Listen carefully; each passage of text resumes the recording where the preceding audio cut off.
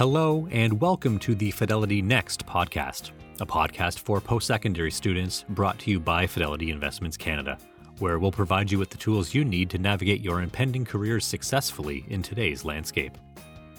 Diana Godfrey, Senior Vice President of Human Resources, hosts an executive women's panel who represent different areas at Fidelity Investments Canada. Diana and the panel discuss each of their roles at Fidelity, their best and worst career decisions, and the challenges they face when filling a role at Fidelity. They also expand on how Fidelity values culture and how you can have a successful career at Fidelity. As women in leadership, they understand that their paths can be different from men and explain how they rose up in an industry that is mostly male-dominated. The views and opinions expressed on this podcast are those of the participants and do not necessarily reflect those of Fidelity Investments Canada ULC or its affiliates. This podcast is for informational purposes only and should not be construed as investment, tax, or legal advice. It is not an offer to sell or buy, or an endorsement, recommendation, or sponsorship of any entity or security cited. Read a fund's prospectus before investing. Funds are not guaranteed. Their values change frequently, and past performance may not be repeated. Fees, expenses, and commissions are all associated with fund investments. I have a number of women from Fidelity here on a panel with me today. I'm really excited to have my colleagues join me. So, Kelly, first of all, introduce yourself and then I'll ask the question. My name is Kelly Creelman and I'm the Senior Vice President of Products and Marketing. And I've been with Fidelity for almost 22 years. Hard to believe, isn't it?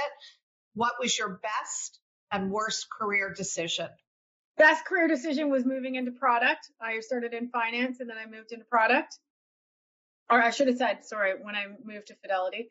I don't think I've had a really bad day. So no bad career decisions. Well, you learn from them all, right? You learn from all of them. I think that's awesome. You've had a very unusual career path too, right? So some people might think that's negative, but you think it's positive. Yeah, I've had a lot of different roles in the firm, and I never could have anticipated or guessed any of them, and they've all been great. And as I said, I haven't logged every one of them, but they've all taught me something that I'm using today. Beautiful. Ritu, can you introduce yourself for a minute, please? Sure. My name is Ritu Kumra. I am an equity research analyst and portfolio manager at within the investment management group. And I've been here for about 10 years now. Wow. And I will share with this group that Ritu was one of the featured panelists on a client event this week, and she rocked it. So really excited to have her here. We're using her everywhere. Ritu, what was the best and the worst career decision you've ever made? So this is going to sound very similar to what Kelly had said, but my best move was actually accepting a job with Fidelity. My worst move was, and again, I don't think that this is a bad move because I agree with Kelly, you learn from everything. But after I had finished my MBA back in 2009, for personal reasons, I moved to Louisiana. And I was worried that would set me back in my career. And but ultimately ended up being a fantastic move. I worked on the fixed income side. I learned a lot. It actually helped me with my career path here. But that was a huge concern of mine because everyone is graduating and getting their favorite jobs. And I was in Louisiana. But it ended up being a great move. I learned from the experience and now I'm here. That's awesome. And you moved from Louisiana to Fidelity in Canada, right? I did, yes. Because I remember that. I remember working on your move. It always happens. Paige, I'm going to ask you the same question, but could you introduce yourself first, please? Hi, I'm Paige Wadden. I am the Chief Compliance Officer at Fidelity Clearing Canada. And most recently, I am the VP Compliance, the dealer compliance side for FIC very recently. You're the newbie on the panel in terms of Fidelity, but gobs of experience in the industry. And so I know you've got to have a best and a worst career decision. I do. I have a lot of best decisions, but the super best one was leaving a bad boss. that was a very, very good decision to make, even though it's very difficult to make those decisions because you wonder where your career is going to go. So I can pretty much tell you that was a very good decision, although it was very scary at the time. So believing that I'm making the right decision for me is what was so fabulous, because I wouldn't be here if this wasn't the case. I haven't actually made a bad decision. I'm kind of like with Kelly and Ritu. I mean, every decision that I've made has brought me forward, and I can't actually look back and say I made a bad decision.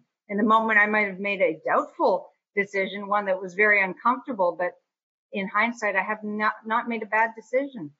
Well, that's awesome to hear. Najma, can you take a minute and introduce yourself? And same question to you, best and worst. Hi, everybody. My name is Najma Pilgrim. I am the VP of Human Resources and Inclusion.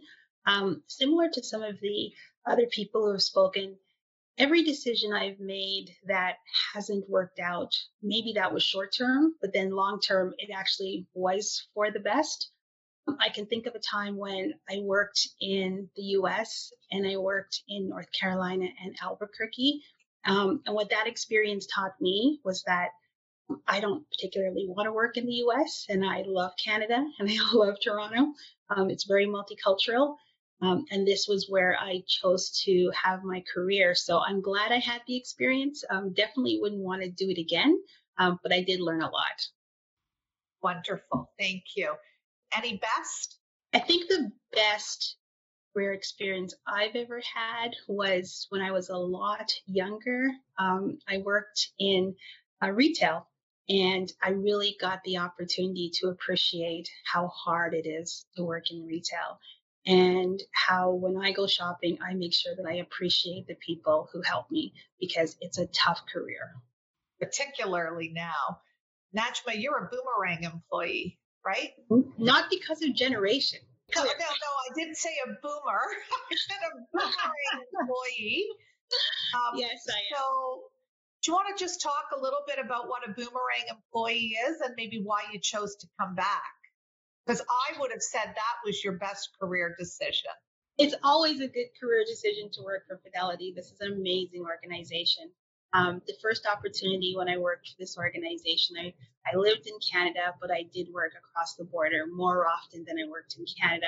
And unfortunately, at some point that ended. I came back to Fidelity, be committed to Canada because of the people and because there was such opportunity for me. There's one thing that I think is important for me. It's being challenged, and Fidelity gives you a lot of opportunity to be challenged and to grow. And so that's why I came back the second time. Beautiful. Thank you. So a Boomerang employee is an employee who leaves and comes back because they know they belong here. So that's a perfect little story. Now, Meng Ting, actually, you've been here a little bit longer, I think, than Paige, but still a relative newbie. Maybe you could introduce yourself, and then the same question for you, best and worst career decisions. Yes, thanks, Diana. So hi, everyone. My name is Meng Ting Lee. I've been at Fidelity for over 2 years, so coming to 3 years this summer. And I am a manager in the finance department for the FP&A division. So, best career decision, definitely joining Fidelity. That's an easy one to think of for sure. And when I think of worst career decision, I don't think it was, a bad decision or worse, but it's something I could have done maybe differently. So looking back at my previous company, I made the mistake of staying in a role for too long. And I, realized that I was no longer learning. I wasn't excited about what I was doing. And, not only did I feel burned out, I was just unhappy. So I think just learning from that experience and better taking care of myself and kind of making a change faster instead of staying in that for too long. Makes sense to me. Violetta. Thank you, Diana. So good morning, good afternoon. My name is Violetta Dikanovic, and I'm VP of Corporate Business Initiatives and Emerging Technologies. I would like to start with the worst career decision. In my case, fortunately, that was early in my career. So early on, I was offered the opportunity to work in academia, basically staying at university to teach. And I quickly learned that it's really not for me. I was not that much interested in research and teaching theoretical knowledge. So I wanted to be hands-on. So I moved that fairly quickly. Best career decision, it is related to Fidelity. And a couple of years ago, I was offered to take a lead on major business initiatives that completely took me out of my comfort zone. But once you pass on taking the risk and fear and just being on your tippy toes just to survive the day, it was really invaluable experience. So the people you got to work and how much I learned and grew. So I guess my message is that don't be afraid to be afraid. Good message. And just so everybody knows, I'm going to answer the question too, because Kelly was busting my chops before this, asking why I wasn't having to answer questions. So my best career decision was joining Fidelity. And I know that sounds trite, but I had 2 job offers at the time. And truth be told, the other one in the moment was more lucrative, but I had to look at the long-term prospects, so chose Fidelity. Worst career decision, working for a narcissist who, I didn't last there very long, and it wasn't at Fidelity. Could you describe a role that's been difficult to fill at Fidelity, and why do you think it was difficult? What could go different? What could be different about it? So I know everybody's had varying degrees of involvement in hiring people, but you might have seen it in the peripheral as well. So I'll turn it over to Ritu first, because I know you work with the PMs and the analysts on looking for new people. I think Fidelity has a certain culture, and that culture is one that you want to keep when hiring people. And so making sure that culture continues from generation to generation and with your hiring is really important. And so I would say that in just, looking for cultural fit, I think is really important. And I think that is sometimes hard to find. Fair enough. Kelly, you do a lot of hiring.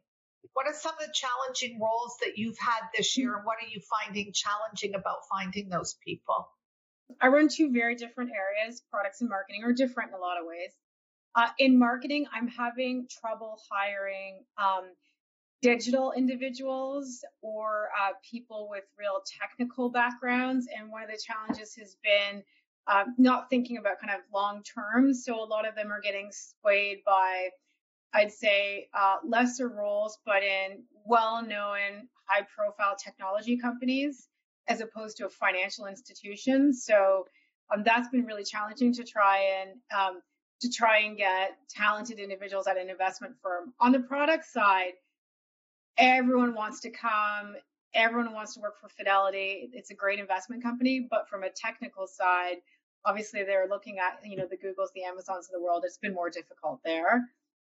Definitely. And then related, I've been trying to find very diverse talent on our team so that we've got a lot of different personalities and, trying to maintain the culture. And so that's always a lot of fun, bringing in new blood into the team. So it's not so much as a challenge there, but, it's something we consider so that we're not all hiring the same individuals and having a lot of, people just like us on the team. What does a typical marketing role look like at Fidelity? I'd say there's no typical role right now, but there's a couple of different roles, right? So one is our creative team, where they're making things look fantastic. They're bringing our brand to life. They're designing all of our ads, our television commercials, our videos. That's great. And I call that the creative group. And then you've got the group that's more analytical and digital in nature, and they're looking at how do we deploy that creative? So how do we work with technology to get that message through targeted AI, advertising, et cetera? So much more analytical and thinking about deployment, implementation, et cetera. Fair enough. Any roles in your areas that are tough? I almost feel like I shouldn't be asking that question. Compliance people, hard, right? It really is hard. I have to say that we end up having a lot of people apply to compliance positions, but they just don't have the background and the proficiency. And also connected to what Kelly said with digital understanding, because that's really the way of the future and the now. So it's really difficult to find people who actually have the proficiency. And it's always great to have some experience, but at this point in time, we are always open to having new, fresh energy and ideas join the department, because there's just a lot to learn from somebody who comes in not already jaded by a previous compliance position. So having the education is really important. Good. Thank you. We're going to shift gears. Beng-Ting, if you could offer one piece of advice to somebody starting their career in the business world, what would that advice be? I would say, I think when we look at job postings, a lot of times we think we don't match that 100% and that, we don't satisfy all the qualifications, but I think we gotta, give it a try, right? Like take risk and apply for that job anyways, because you never know. A lot of people might not have everything, but we also look for a lot of potential in what the future could look like, especially joining Fidelity. So just being fearless and just believing yourself and, applying for those jobs. That's great advice. Thank you. I'm going to ask the same question, please. Violetta, what piece of advice would you give to somebody starting their career?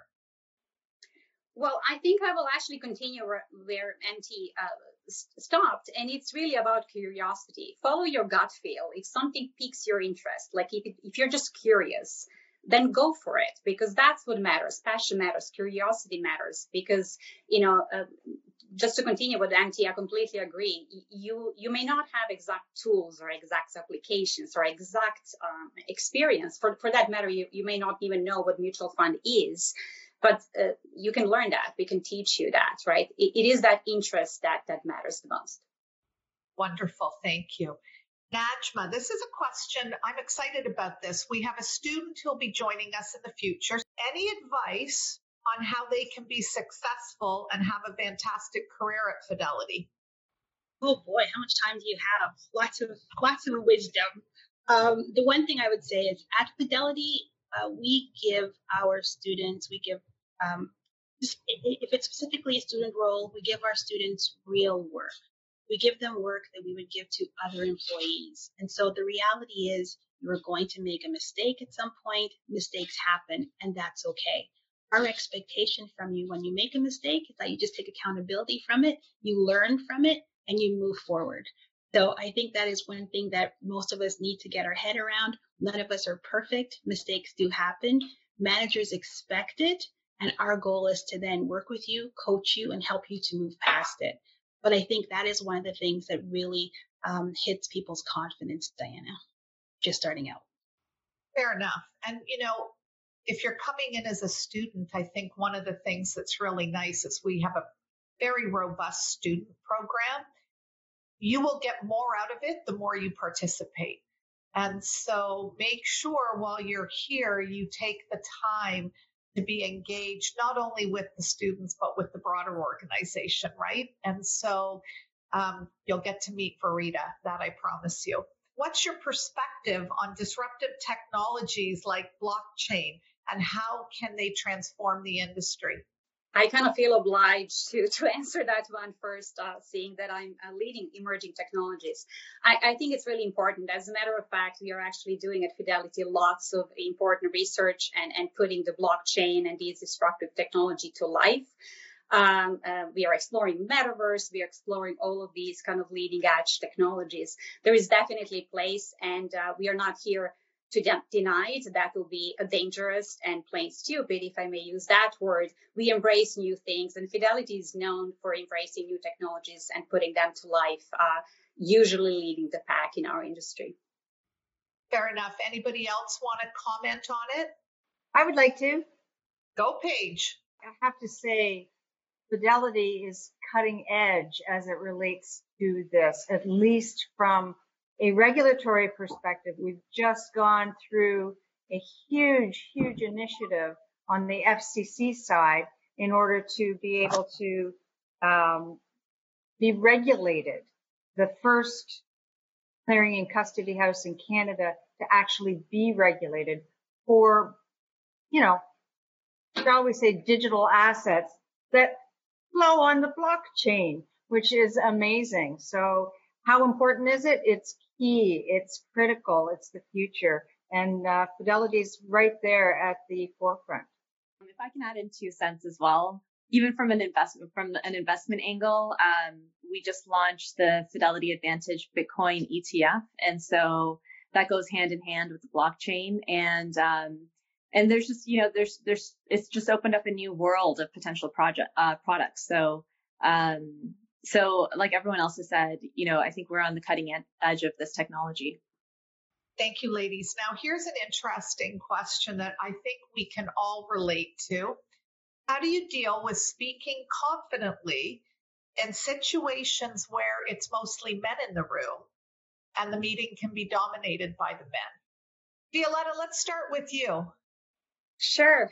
Well, I work in technology, and I think I may as well stop there, right? So it's all about numbers and it's about ratio, right? I studied electrical engineering, and the ratio at the time was 1 in 18. And although it's not that harsh now at work, I'm often the only woman in the room or one of the very few. So how I deal with that, I kind of developed this a strategy that I called selective gender oblivion. So when I walk into the room, I do not walk in there as a woman. I walk in there as a person with a beating heart and working brain. I'm there to share what I know. I'm there to listen, to participate, to lead if I need to lead. Long story short, it is really about I'm there to do my job and to do it well. So that strategy actually served me well. So if I'm at the table, no matter who else and how many other men, and they're usually majorities, sit at that table, I kind of tend to not to look at it. Fair enough. Ming-Ting, you work in finance. We have lots of women in finance, but more men. What do you do? So to be honest, it's also something I'm still working on, speaking confidently. And I recall there was a time where we were in a meeting and then there was a question that was asked, and I thought I knew the answer and I wanted to speak up, but then this voice inside me just, I don't think I was brave enough at that point. And then a fellow gentleman in the meeting room, said it, and I said, and I'm thinking that's what I was going to say. So I think it's just learning to not overthink and be, able to raise the hand, because it's just, you want to build that confidence, and practice also helps, and just believing in yourself that way. I think it takes time as well. I think you're right. Ritu, you had a really hard job this week on a stage with 1,000 people watching. I alluded to that at the beginning. You work with a ton of men. How do you do it? I concur with my colleagues on the panel. Like, I don't really look at the fact that I'm a female and they're male. I think, if I have something to say, I'll say it. And, I think it, as much as, people might feel like, they're not confident enough to speak their mind, I think ultimately, people will respect you more for saying what's on your mind. And so, I try not to think about how I'm a female and I work with so many males. And I mean, at the end of the day, I think, the men that I work with are fantastic. They're such great people, very welcoming, very, family friendly. And so I just try not to think about it. Fair enough.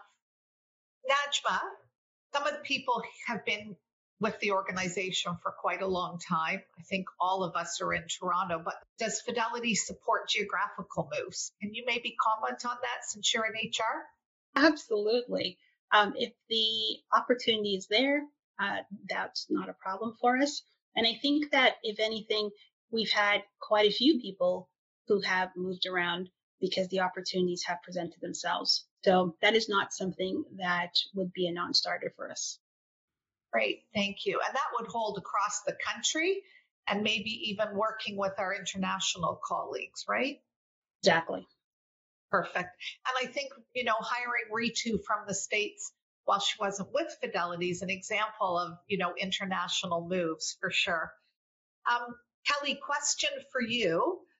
What do you think the industry looks like in 5 years? That's a great question. A couple of things. I think it's going to be much more digital in nature. We've talked about that theme today, but I think the way in which we do business and talk to our clients and administer everything will be much more digital. But I think also the way in which our investors invest will be more digital in nature. I still think that everyone is better off with the value of advice and working with a financial advisor. But I think there's a way to do that in which you're maybe more integrated onto a digital platform. I think, as we get younger and younger investors, they aren't as interested in that face-to-face contact. The other thing that would be different is, I'd say, the products that we're coming out with. We're coming out with new and different investment vehicles than we have in the past. So you're seeing more access to strategies that were, historically only available to things like pension plans or investment managers. So that's things like, real assets, property alternatives, and ETFs in some regards as well. Crypto obviously will be quite different. So I think it really is very much a disruptive time right now. That makes sense. Now, I would say this question may be for Paige and Violetta. What are the emergent skills that might not be as critical today as they will be in the future? So thinking about what Kelly describes of the future, what are the skills that we need to see? Absolutely, technology. And it's funny because you think that there are so many traditional roles out there that will never touch on technology, but everything touches on technology now. So understanding Excel, how to work with pivot tables, things that you think that traditionally don't ever touch, data, spreadsheets, it's everywhere. We turn on data. And so being able to extract data, understand data, and access it is going to be key in, I would say, every role. I would agree with that. But I would like to complement that with something else. So we do lots of artificial intelligence. We are deploying AI tools, machine learning tools, initiatives. But with all of that emerging of technology, the soft skills are going to be as relevant and actually important as anything else, because we are not going to leave everything to robots or these automated procedures to do. Another area that I would like to touch on is that corporate sustainability. That's a hot topic and it's happening everywhere. So you see actually a rise in not only interest in public around investors as well, as much as you say actually lots of jobs creating in that area. And to be frank, it's really hard to predict what are going to be new jobs and new careers 5 years from now. Right. What is the best personal benefit of working at Fidelity? I'm going to start with Meng-Ting. I think one of the many things that the company, has been very supportive. And I think generally Fidelity really cares about the people. So personally, through this pandemic, I know Fidelity has offered many resources. And one of them was this Zoom free day, we call it. And I think I really benefit from that because it's always nice to have, big, large times of block in your calendar to actually focus, catch up on readings or emails. So I think I definitely benefit from that. And I like how we're continuing that initiative throughout the year to have those, catch up or Zoom free days. I have to say I agree because all this Zoom, I wear glasses now and I didn't wear glasses before. So it is hard. Never mind the psyche, it's the eyes too. Najma, same question for you. Personal benefit. Besides the fact that we work together, what's the other one? MT took the one that I was going to say, which was the day that we have our catch-up day that we have to be Zoom free. But I think the other personal benefit for me is working with our ERGs. It's really great to be able to work with other employees who are like-minded, and you learn a lot about other cultures and learning a lot about other people's backgrounds and interests. And the ERG events, Diana, I think are something that allows me to really grow as a person because I've learned so much about others. Perfect. Violetta. Well, if you ask my daughter, she would have said that's Fidelity's annual family and friend Wonderland trip. And I'm looking forward for us to be able to do it again after pandemic. But work-wise, I would say that Fidelity offers lots of opportunities to do different things. So there's definitely lots of encouragement to try and explore different areas and kind of, go and shadow and work with different people. So I think that's really awesome for everybody to, expand their career, particularly for young people joining the organization. Perfect. Paige. Easily touches on everything that has been said already.